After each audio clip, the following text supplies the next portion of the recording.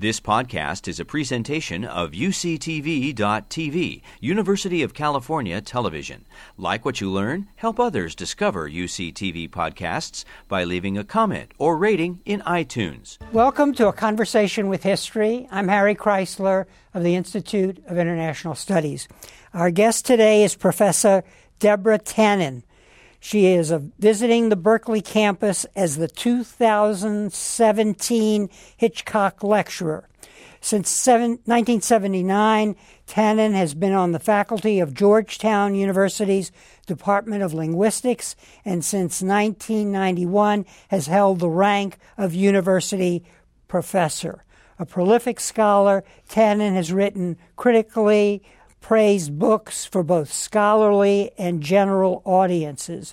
Her books include the #1 four-year New York Times bestseller, You Just Don't Understand Women and Men in Conversation. Her most recent book is You're the Only One I Can Tell, Inside the Language of Women's Friendship. Professor Tannen, welcome to Berkeley. So nice to be here. Be here again. Yes, welcome back, I should say. Thank you. Where were you born and raised? I was born in Brooklyn, New York, raised in Brooklyn, New York, and I have my PhD from Berkeley. And looking back, how did your parents shape your thinking about the world? You know, the very first book that I wrote in linguistics, actually was edited, was about spoken and written language, orality and literacy. And I dedicated it to my parents, and I said, who taught me about orality and literacy, respectively. My mother being the orality, my father being the literacy. My parents were born in Europe. My father in Poland, my mother in Russia. They came to this country, my father in 1920, and that's very significant. That was the last year that there were no limits on immigration from that part of the world. My mother had her father and some siblings already here, tried to come in 1921, and they had already instituted quotas. So they had to hang out in Poland. They had escaped from Russia over the border. They had to hang out in Poland for about 2 years till they were able to come in 1923, and that was the last year that anyone could come. By 24, the quotas were so high, no one could come. So they have that background from Europe. They did not graduate from high school, either one of them. But my father did do high school equivalency at night while he was working in the factory, became a lawyer by attending law school at night, earned a master's degree in law the same way. That background suggests that you became conscious of conversation comparing what was being discussed at home and the way it was discussed versus the public schools? Is that fair? I trace my interest in language to my father. He was very gifted in language, both speaking languages, picking them up, and writing. And he was the one, after people had left and we would sit around in the evening, he was the one who would say, did you notice when she said this and she said it this way? And what did that mean? That was really from him. My mother was very verbal and talked about people, told stories, also very interested in people, their relationships. I actually have a BA and MA in English literature. So my decision to get the PhD in linguistics was not an obvious one. I was 30. I had lived in Greece, and this was also a large part in my interest in different, what I call conversational styles, having lived in Greece where the ways of speaking were somewhat different. And so I think I might have gone into law as my father had done, although I didn't really want to have to wear what I thought of as lady shoes and go on the subway every day. But really I was just bored and wanted something that would be intellectually engaging. And the kind of linguistics that I do, which fortunately, I attended a linguistic institute in 1973. The Linguistic Society of America has these, at that time, every summer, now every other summer. And I didn't really know what linguistics was, but I was curious. This was when you were an undergraduate? I am now 30. I see. Yeah, had lived in Greece, so I had that interest in cross-cultural communication, had a BA and MA in English literature. Yeah. I was teaching remedial writing. at the City University of New York at Lehman College. And I was just bored, and I wanted to be intellectually engaged again. I was really thinking more of being a student again than I was of a career goal. And I went to a linguistic institute, and I was just so fortunate that summer the topic was language in context. It was 1973.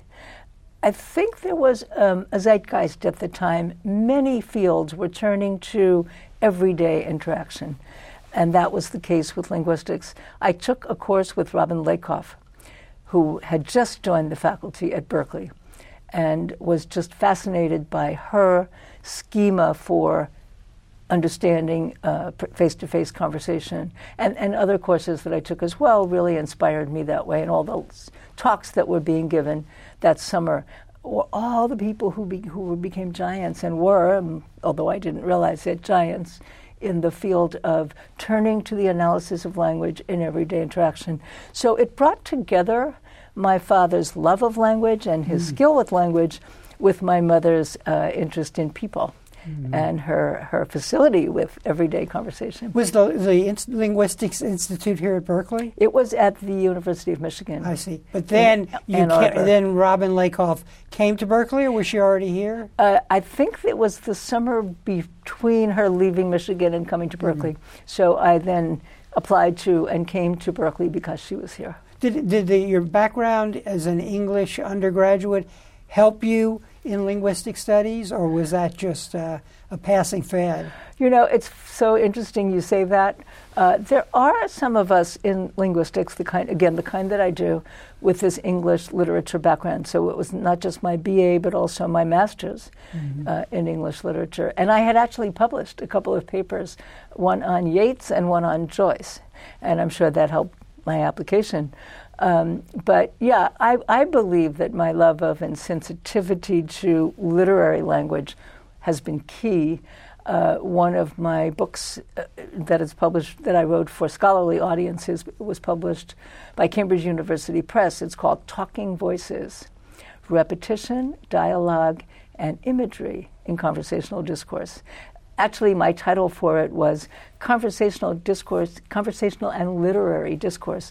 And the theme of that book is that the figures, the ways of using language that we think of as being quintessentially literary, patterns of repetition, patterns of sound, using dialogue, that is, taking the voices of the people that are speaking, and details and imagery.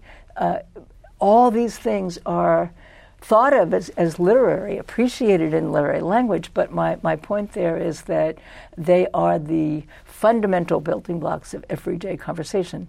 So you could say that all my work in linguistics builds directly on my background in literary criticism. And I'll just add quickly, yes. I actually had written a book of literary criticism. It's analysis of the work of a modern Greek writer. Her name is Lili Ganakou. She's not translated. What did you do your dissertation on here at Berkeley? My dissertation was called Conversational Style, Analyzing Talk Among Friends, but it was a comparison of what I call conversational style, ways of speaking, ways of using language that were typical of New York Jewish speakers on the one hand and California non-Jewish speakers on the other. I did not set out to look at New York versus California ways of speaking. My goal, my intention had been simply to take a real conversation, microanalysis of real everyday conversation, and describe the conversational styles of each person in that conversation. There were 6, and the effects of those conversational ways of using language on each other and on the conversation. 3 of the 6 people were New York Jews. I was one, my best friend, and his brother. 3 of us. I'm from Brooklyn. They were from the Bronx. And then 2 of his friends and his former wife. She was British, and the 2 friends had grown up in California. I discovered in analyzing the conversation that the New York speakers were able to express our ways of speaking in a way that the Californians could not, because it was hard for them to get the floor. So I ended up doing a study really of New York conversational style and the different effect that it had in the interactions among the three of us, those who share that conversational style, and how different an effect it had in the interactions with the Californians and the British women. I like to ask my guests how they would advise students who want to prepare for a career in the field that the guest is in, linguistics. What do you see as the skills and temperament involved in mastering that work? You need to be compulsive, but then most of us academics are compulsive. Enormous patience to look at the nitty-gritty. You have to be kind of picky. I spent 2.5 months transcribing that 2.5-hour conversation. I timed the pauses. Now a lot of that can be done computationally. I transcribed it in a way that showed whether THE meant the or whether it represented re. I used a capital E. So that kind of patience to look in great detail at the tiny, tiny bits of language, I think, is something that you need to be a linguist. Listening to you and reading several of your works, listening is very important. So a person who's going to do linguistics has to be good at that. I'm amused by your saying that because so few people listen, yeah. including linguists. Yeah. But I think, yes, that is very helpful. Be an observer. We describe our field, linguistics, as descriptive, not prescriptive, and that's one of the things that distinguishes us from, for example, people in the field of English literature, English teachers. We would never say, you're using that wrong. We would say, isn't that interesting? You used it that way. Why are you using it that way? Who else uses it that way? So, yeah. And reading, again, your works, you have to be a people person. That's my conclusion, but in the sense that in a way you're being nosy about the way they talk, so you have to be able to deal with them. So your analytical skills do not upset them. So therefore, you have to be a people person to make them feel good. Is that? Yeah, I am fascinated by your saying that. When I was deciding which program to go to, one that I considered was the University of Pennsylvania, where a leading sociolinguist was at the time, William Labov.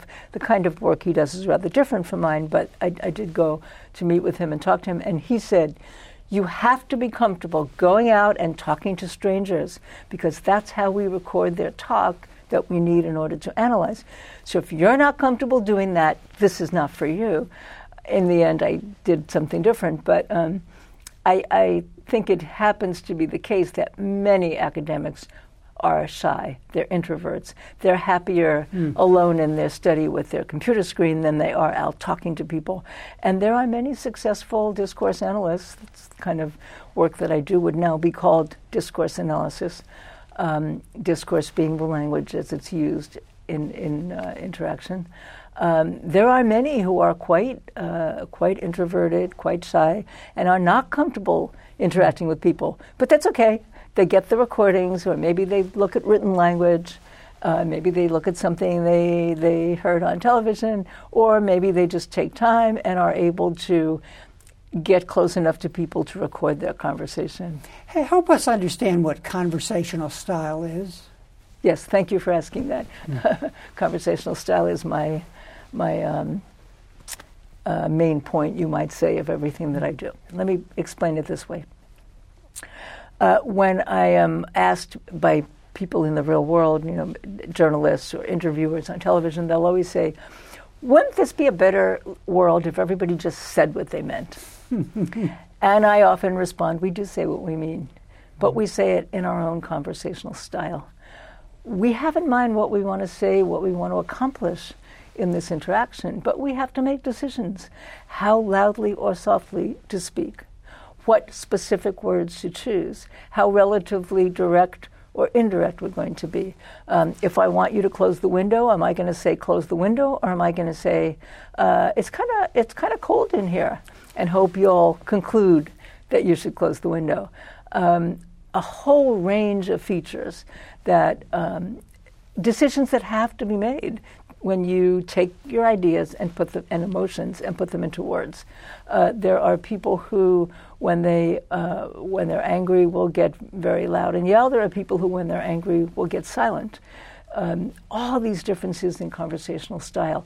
Are you going to show interest in somebody by asking questions, or is it rude to ask questions? Back off. They'll tell you what they want you to know. And I have applied this in a huge range of contexts. It comes up with my starting point, different regional backgrounds, different ethnic backgrounds, different class backgrounds, individual personality, generation, sexual orientation, all these influences on our style, and of course gender differences, which is the topic of the book you just didn't understand, which is the one that got the most attention of my books written for general audiences. But I would say conversational style is all the linguistic elements that make up how you say what you mean, and they differ by all these influences. If you talk to someone whose conversational style is relatively similar to yours, chances are your conclusions about what they mean and what they intend and their inner abilities will be relatively accurate. But to the extent that the person you're speaking with has a different conversational style, it's quite likely that your conclusions about their abilities and their intentions and their conclusions about yours may not be accurate. And also I want you to explain the difference between a communication and a meta-communication, because I think that's central to your analysis. It is, yeah.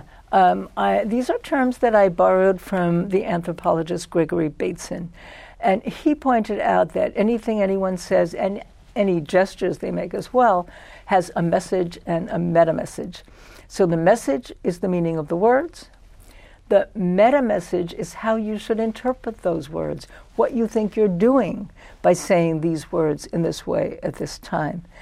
And in so many of the books I've written where I have examples from real people in their real lives, they're arguing about the message, but it was really the meta-message that got their goat.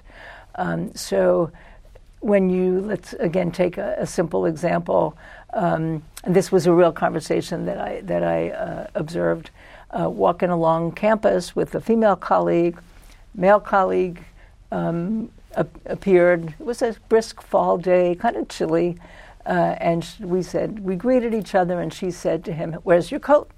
And he said, "Thanks, Mom." and so what was the meta-message of "Where's your coat"? To her, it was simply friendly, a greeting. To him, it was, I'm speaking to you as a parent would to a child. And they're both there. So the meta message is really about the structure of the relationship, which is hidden in a way. Well, I would say it's everything about how you mean what you say. So it's what you think of the relationship.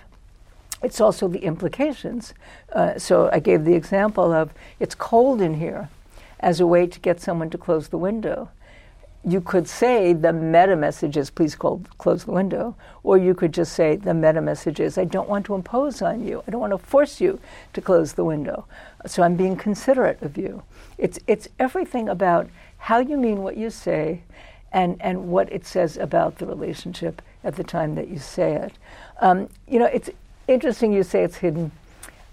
All the books I've written, I have examples of message and meta-message. And it's so important because so often people are frustrated from their conversations. And they say, why did you say that? Take mothers and daughters, where daughters frequently felt that their mothers were criticizing especially the big three, hair, clothes, and weight, and how they raise their children if they have children. And so the mother would give you my own example. My mother once said to me, "Do you like your hair that long?"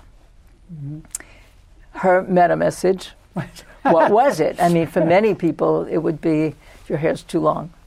And as a matter of fact, later on, she laughed at the time that she said it to me. I laughed and I said, so many women tell me that their mothers criticize their hair. She said, I wasn't criticizing.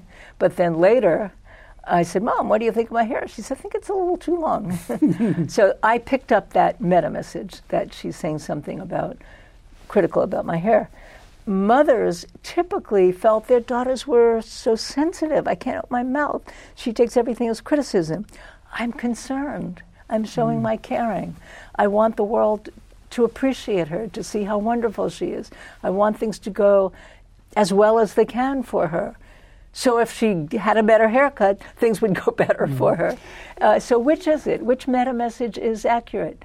And I think it's so crucial to realize the meta message somebody picks up may not be the one you intend. So each one, the mother, the daughter, feels the meta message I perceive or I intend is the real one. I'm not criticizing. I'm showing I care. You're criticizing. And so it's a crucial point that I make in so many of these is that they can both be true.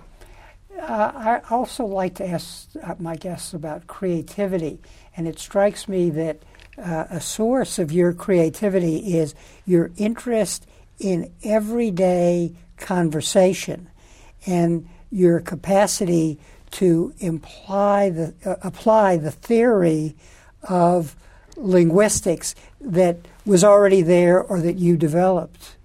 Thank you. That's absolutely right. And as I said, I think 1973, the year that I went to the Institute, and then 74 to 79 when I was in grad school at Berkeley, there was a turn toward applying various theories to everyday interaction. So we saw it in philosophy. There was someone named H.P. Grice who developed the schema logic of conversation. He said you could take these formal schemas of logic and apply it to everyday conversation. There was a field called conversational analysis in sociology, Sachs, Shagloff, Jefferson. And it's interesting, my understanding is that they took conversation simply because it was something from everyday interaction you could pin down by transcribing it and showing that it was rule-governed and that it was orderly. And then there was the work of Robin Lakoff, who I mentioned, of John Gumpers, who was on the anthropology faculty at the time, and of Wallace Chafe, who was in the linguistics department as well. All of them turning their interest to the language of everyday interaction. And so, yes, that has always been my passion, and I think that's my contribution. And I brought all their theories together, and I don't know how much detail you want to go into how I did that, and then added, of course, my own take on it, maybe this sensibility of literary criticism that I brought, as well as showing how all these things came together. My goal is to make the audience interested enough in you to go out and buy all these books, which I'm sure you are. You write about a lot, and in fact, were you surprised when your book, You Just Don't Understand, Women and Men in Conversation, became a 4-year New York Times bestseller? Of course. Yeah. A 4-year bestseller, that doesn't happen. Everybody would be shocked by that. But that it became a bestseller at all, not only was I surprised, my publisher was surprised.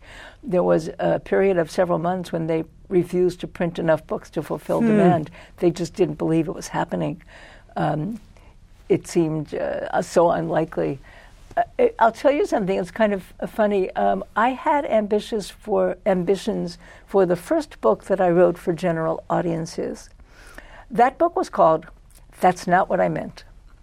And it took all the basic ideas of conversational style and conversational interaction. It was a slim book, very understandable, full of anecdotes and examples from real interactions, just like all my books for general audiences have been. That was the one for which I had ambitions. It's going to change the world. People are going to see that they think everything is in terms of psychological interpretation. I felt psychologists had been so much better at communicating to the general audience than linguists had been. So that was the one for which I was ambitious. The book did okay, not that great. A friend of mine, who was also an author, someone I had met that way, commented, he said, you just want your books to do well enough that they'll let you write another one. I thought, that makes sense. Yeah. And I scaled back my ambitions. And so when I wrote the book, You Just Didn't Understand, it was with that scaled back anticipation of how well it might do, and it was quite shocking. Well, one of the things when I read it for the first time in preparation for this is, oh, my, as you go over the interactions between a husband and wife, you say that communication between a man and a woman is cross-cultural communication. Why do you say that? Yes. It's true. Yeah. Of course, it's a metaphor. And I have to say, it just happened last night when I was giving a talk here at Berkeley. People will come up to me and say, that book changed my life, that book saved my marriage, that book gave me a way to understand what was happening in my life that I couldn't understand before. So it's that's been a real gift. But yeah, I say it's cross-cultural communication because I'm using the model that I developed based on New York versus California ways of speaking. Girls play with girls, boys play with boys. They are treated differently growing up. They learn ways of using language among their same-sex peers. They bring those ways of using language to conversations with their close men and women they're close to. And I use this metaphor too sometimes, that women expect their husbands, their boyfriends, their male partners, if they're heterosexual, to be a new and improved version of a best friend. And they're frustrated when it doesn't work out that way, and it can come down to these different conversational styles. I can give you two key examples that turned out to be kind of like what I think of as the greatest hits from that book. One is a conversation takes place when you're riding in the car. And the woman says to the man, are you thirsty, dear? Would you like to stop for a drink? And he isn't, so he says no. And then later it turns out that she had wanted to stop. And this was told to me by the man, and he said, why does she play games with me? Why did she want me to be a mind reader? Why didn't she just tell me she wanted to stop? And my comment was, probably she didn't expect a yes-no answer. She probably expected something like, I don't know, how do you feel about it? And then she could say, I don't know, how do you feel about it? And then they could talk about how they both feel about it and come to a decision taking everybody's preferences into account. So again, we have message and meta-message. When she asked, are you thirsty? Would you like to stop for a drink? She's sending a meta-message. I want to know what you want. I'm not going to impose what I want on you. And when he says no, she hears a meta message. I don't care what you want. We're going to do what I want. And this may come up later when he says, why didn't you tell me? And she says, we always do what you want anyway. So it becomes a meta message about caring. And that is so much the case in close relationships. And I want to be so clear here. Most people are inclined to think one way is good and the other is bad.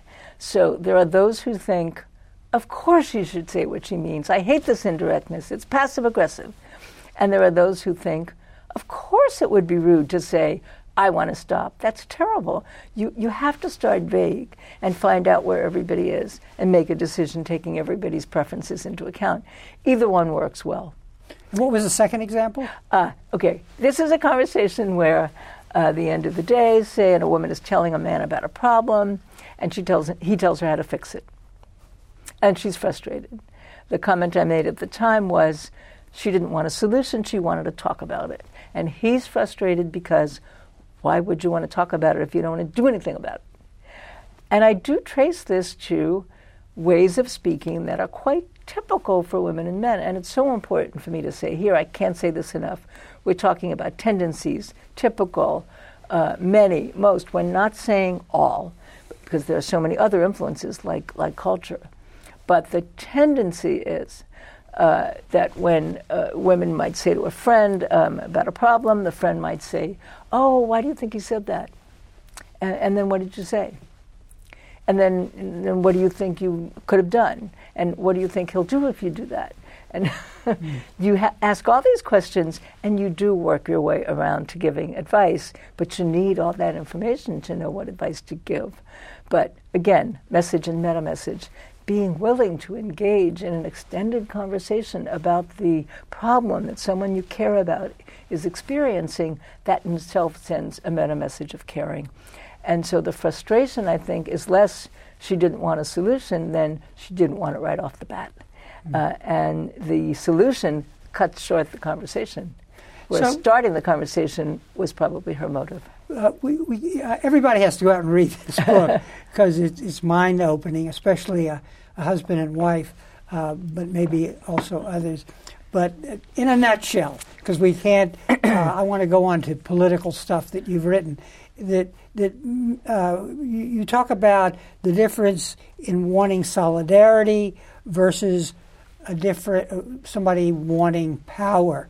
And you have a set of adjectives and descriptive statements of women versus men. And men, through socialization and their childhood and other factors, essentially are interested in hierarchy. They're interested in power. They're more focused on I'm up and you're down. Whereas women, as we said earlier, are into solidarity, caring about the other, bringing everyone along in the circle. Yeah, so I'm glad you brought that up, but I want to say right off the bat, it isn't as absolute as that. Every interaction is a matter of balancing a hierarchical dynamic, that is who's up, who's down, and a closeness-distance dynamic. Is this way of talking bringing us closer or pushing us farther apart? And we're both, women and men and all individuals, always interested in all these levels. But it's very common for a woman and a man to walk away from the same conversation, one having focused on the question, does this put me in a one-up, one-down position? And the other having focused on the question, does it bring us closer or push us farther apart? And again, it's so important to say, tends to come and often, not everybody and not always. But the example I gave earlier is a perfect example of that. A question, where's your coat? If you focus on the closeness distance, I'm being friendly, showing you that I care about you. The hierarchical dimension is, thanks, Mom. You're the mother talking to the child. Just a very few quick examples. A woman, a man, these are all real examples that I encountered and that I give in the book. Man tells his wife, hey, I got a call from my high school friend. He's going to be in town Friday. I'm going to have dinner with him. And she feels hurt. You shouldn't present this as a fait accompli. We should discuss it. Maybe I had plans for Friday night. We're in this together. And he said, I can't tell my friend. I need to ask my wife for permission. So is checking with her, asking for permission? That's the who's up, who's down. Is it showing caring? We're involved. Our lives are wrapped up together. There's somebody who's going to be impacted if I make a decision to have dinner with you. So it's just which one you focus on, and I have many other examples like that. Maybe I should develop an app as a wedding planner and make your book available as a part of the gift package. Now, I want to actually move to a different area, which is about civic discourse, politics today, and how some of your analysis might apply. And let me ask... in researching for this interview, I found a book that you had written on a critique of America's argument culture, and the book was published in 1999. Very prescient. Tell us about your idea there. Yes, the book is called The Argument Culture, Stopping America's War of Words. The hardback subtitle was Moving from Debate to Dialogue. The idea was that we are approaching, in this I say we, our American culture, but maybe more broadly world culture, certainly European culture, we are approaching more and more things in an adversarial spirit. It's an over-application of the assumption that the best way to come to truth is debate. That means find two people as opposed as possible, the most extreme ends of the continuum as possible and let them fight about it. And this brings us to all the aspects of the press that I write about. One is the tendency to approach everything as two sides in a debate, whereas most things don't have two sides. They have many sides. The other is the valuation of attack. And we have seen this more and more, that journalists see as their responsibility to attack, to find what's wrong, to write negative stories. If you were to write a positive story, that's a puff piece, and they're embarrassed to do that. It wouldn't be respected by their colleagues. So that's the press. And I also wrote about politics. There was so much evidence at the time that I wrote it, and there's more now, that whereas in the past the two parties could work together, at least to some degree, that it had become so polarized that there was no meeting ground at all. And of course it's the Republicans, we might as well just say it out there because it's true, that the Republicans have decided that the path forward is to oppose anything the Democrats want. And it may be what they wanted before, but now the Democrats want it, so they're just going to stop it. And so the press, politics, and academia, and that's kind of where I started with all this, that many people feel the way to start an article in an academic article, say what's been done before and what's wrong with it, so that you can be right and they can be wrong. But that isn't the way we're going to come to understanding. Yeah, sometimes it's great to say, read this article, tell me what's wrong with it. But there are other things you can do too. Read this article and see what you can use in it. Things you don't agree with, where did it come from? Maybe it comes out of a different intellectual tradition. How is it related to things we've read in the intellectual tradition we prefer? So synthesis and integration and respectful reading of those you oppose. Yes, and you're right to use the word respectful, but I think some people would see the oppositional discourse as respectful. And in fact, they might think that if you don't attack and ask critical questions, that's a lack of respect. Mm-hmm. So what I'm trying to call attention to, and there is something a little bit different, that we should realize this is not the only way to truth, and that it has many negative consequences. And what I had in mind there, among others, was ways that it obscures truth. And goodness, we are seeing this in the current environment. If journalists are going to put everything into one example of this is the idea that everything is opposing camps, you end up with this false equivalence. I have to have two sides to every debate. So if I'm going to write about climate change, I need to say something about the people who say there's no such thing as climate change. But the fact is that there's only a few people who say that, and they're all the same ones, and they were funded by the fossil fuel industry, and yet there they were over and over, again back in the late 90s, being cited as if this were really two sides of a debate. I use the example of the Holocaust. In the United States, Holocaust deniers have had more success than any other country. And I was able to show that the reason was that here they could masquerade as the other side in a debate. And there's no better example that there are some situations where there is no other side. There's truth. You wrote this in the 1990s. It's gotten much worse. And, you talk about the factors that influence the conversational style, and we're seeing stark inequality, city-rural divide, cosmopolitanism versus provincialism. So I guess it's what we're witnessing now is two tribes, basically, where there's an enormous amount of miscommunication, as you talked about with regard to men and women, but it's social in a rather stark and terrifying way. You're absolutely right, and I'm going to give a shout out now to another book that was just recently published. It's called One Nation After Trump, and it's by three very gifted political scientists, E.J. Dionne, Norm Ornstein, and Thomas Mann, who's right here in Berkeley. And they are so convincing and significant, I think, in what they point out. How did we get here? And they point out that Trump being, I won't say being elected, but becoming president is the culmination of forces that can be traced very clearly to Newt Gingrich in the Republican Party and his decision that the way for Republicans to gain power was to oppose everything that the Democrats do and to demonize government, make government into the enemy, and to demonize journalists, make them the enemy. And he shows how, they show in this book how this has been incremental, but it didn't just come out of nowhere.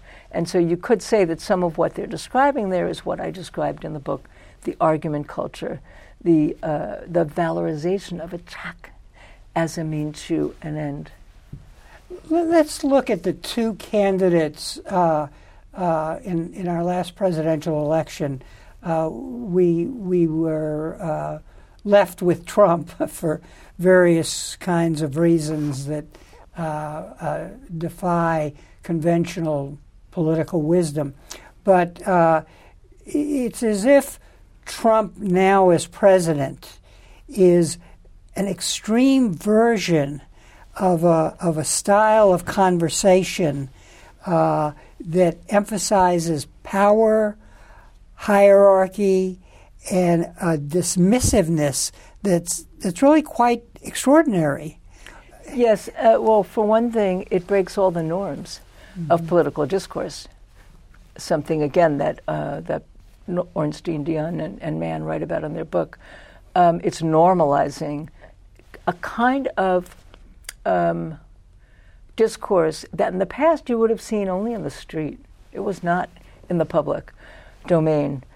So sending out these tweets, insulting people, saying things that are completely untrue, and because you say them and you say them again, some people will believe you.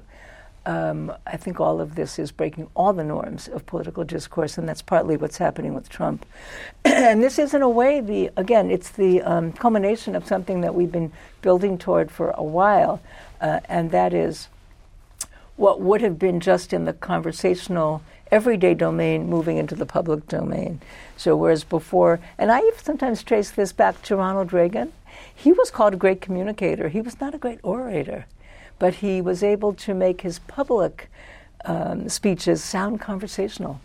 And that isn't malign in itself. I mean, Clinton was great at that, and I think he used it to good effect. But I want to say something I think is so important here. A lot of people are asking, how did Trump become president? How did so many people vote for Trump, knowing what we knew about him? I think it's equally important to ask, how did so many people not vote for Hillary Clinton, given all the excellent things we knew about her, given her vastly superior experience, her vastly superior fitness for office? And I think there are two explanations, and one is the argument culture.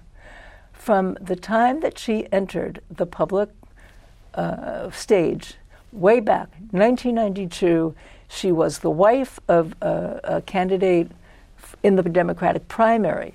I wrote an op-ed called The Hillary Factor. Whatever she did, she was slammed. Her hair in the beginning was very simple. She kept it back with a headband. She was ridiculed for that. She had it styled and colored. She was ridiculed for that. She's having a makeover. She's manipulative. She was thought to be childless, which is quite stigmatized for women. That was because they kept their daughter Chelsea out of the public eye. So they made it known that they had a daughter. She was accused in Time magazine for yuppie overdoting on her daughter. I mean, these are kind of simple examples, but whatever she did, she was slammed for and accused for. And I think much of it was a very knee-jerk response on the part of journalists that they really felt it's their job to always write negative things. And so there's a number of ways that this played out in this last election. One is we had been hearing terrible accusations of her for decades. And so there's a smoke, there's fire feeling to it. she must have done something in Benghazi. She must have done something in Whitewater. It turned out she didn't. All those years of Whitewater investigation showed there was nothing, no wrongdoing.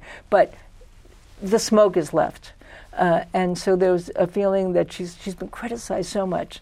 And again, Ornstein and the others make this point. Trump had done so many things wrong that every day there was a new scandal.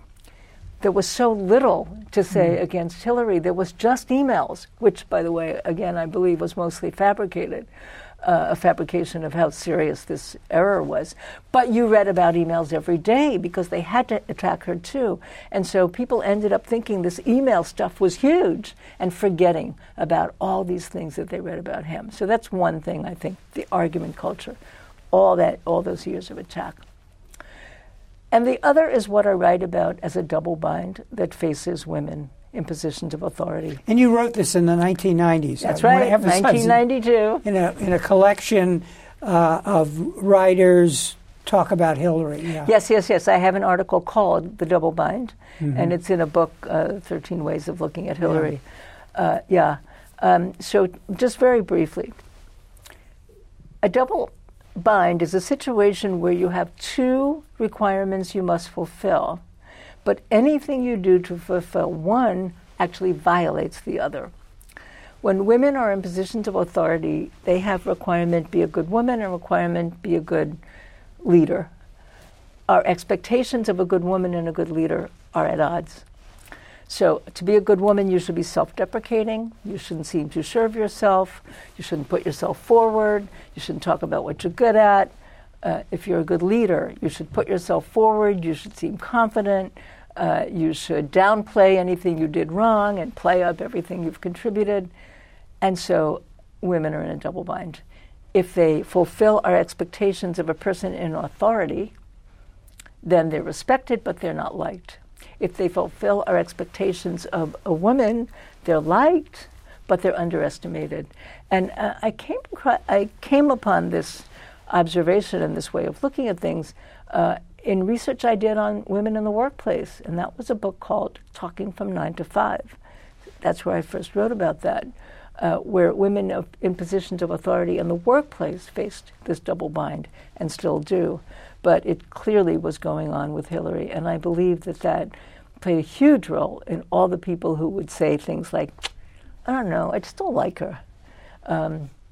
Why is she shouting? She didn't talk any more loudly than Bernie Sanders did, but when a man shouts, he's addressing thousands of people, you have to shout. That felt okay, but you hear a woman shouting, it rubs you the wrong way. There's another element in this that I want to ask you about, because I now have an interest in communication on different platforms. Trump was the first to effectively use Twitter in a political campaign. What do you have to say as a linguist about that? Because it's really become an important element of communicating his in-your-face, I'm the man, I'm the boss, hierarchical way of thinking that is so dismissive of anything that tries to achieve solidarity, asking people what they think, and so on. Well, there's a number of things we can say about using Twitter in this way. First of all, it goes directly to people. It cuts out all the middlemen in the past that would have been a filter. And sometimes that's good. I mean, it's a little bit, you could say, an extension of what Roosevelt did with fireside chats. Go right to people. Because of its brevity, it becomes epithets. You don't have to explain what you're saying. Just throw something out. And he uses language that is completely, as again about breaking norms, completely inappropriate to public discourse and to diplomacy and to any sense of the dignity of his office. It's kind of like what you would say in the street when you're mad at somebody and you want to cast aspersions on them. But that is perfectly suited to Twitter. And so people that are his fans pick this up, and this is great. They got their whole story. They don't want the backstory. They just get this little bit, and it resonates with them, and he's insulting somebody. Yeah, I like that. I insult people. I think those people are pretty crummy too. And so it's satisfying, I think, in a way that can be very politically effective in a very dangerous, of course, way. Does a linguist have anything to offer about how we transcend these tribal divisions? You know, it's cross-cultural communication now, the world we're in. What can we do about that? I'm asked this all the time, and I so wish I had an answer. I do believe that what we're dealing with is way deeper than just ways of using language. Language is always a huge part of things. I wish I could say if we talk this way, we're going to bridge those divides. The problem is that there are people who want these divides. They're finding it useful, and they are going to continue to try to stoke the flames of division. And so given that, what can we, as the people who want the divisions bridged, what can we do? I mean, if it's helpful to understand what your enemies think, yeah, you could listen. You could try to get to the bottom of what's motivating them. I think that's always a good thing to do. I think talking personally to people who disagree with you is always a hugely useful thing to do, but both to understand what motivates them and maybe eventually to try changing their minds a bit. And there, certainly the first thing to do is to listen.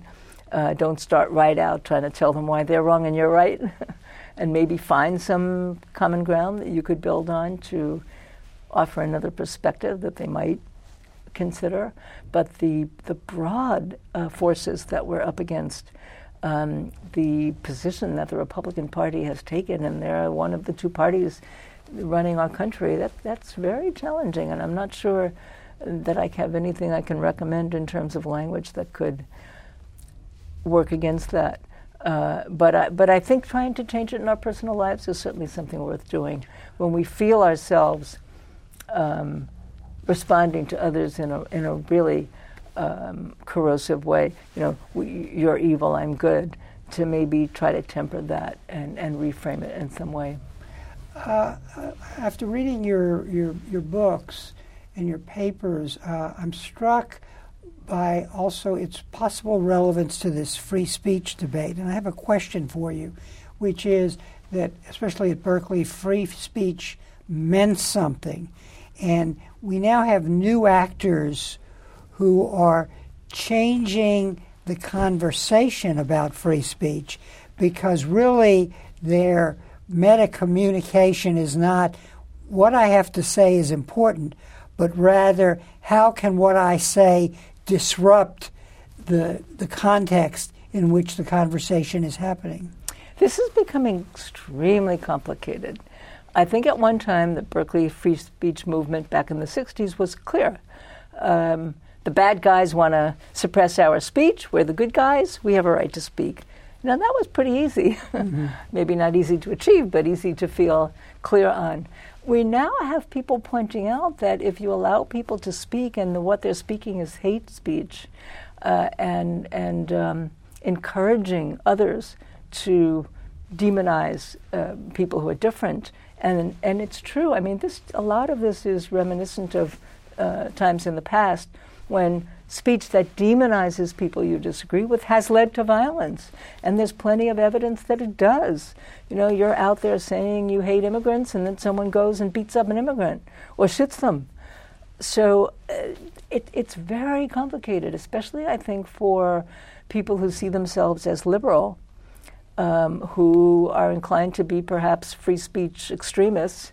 Everybody should be allowed to speak.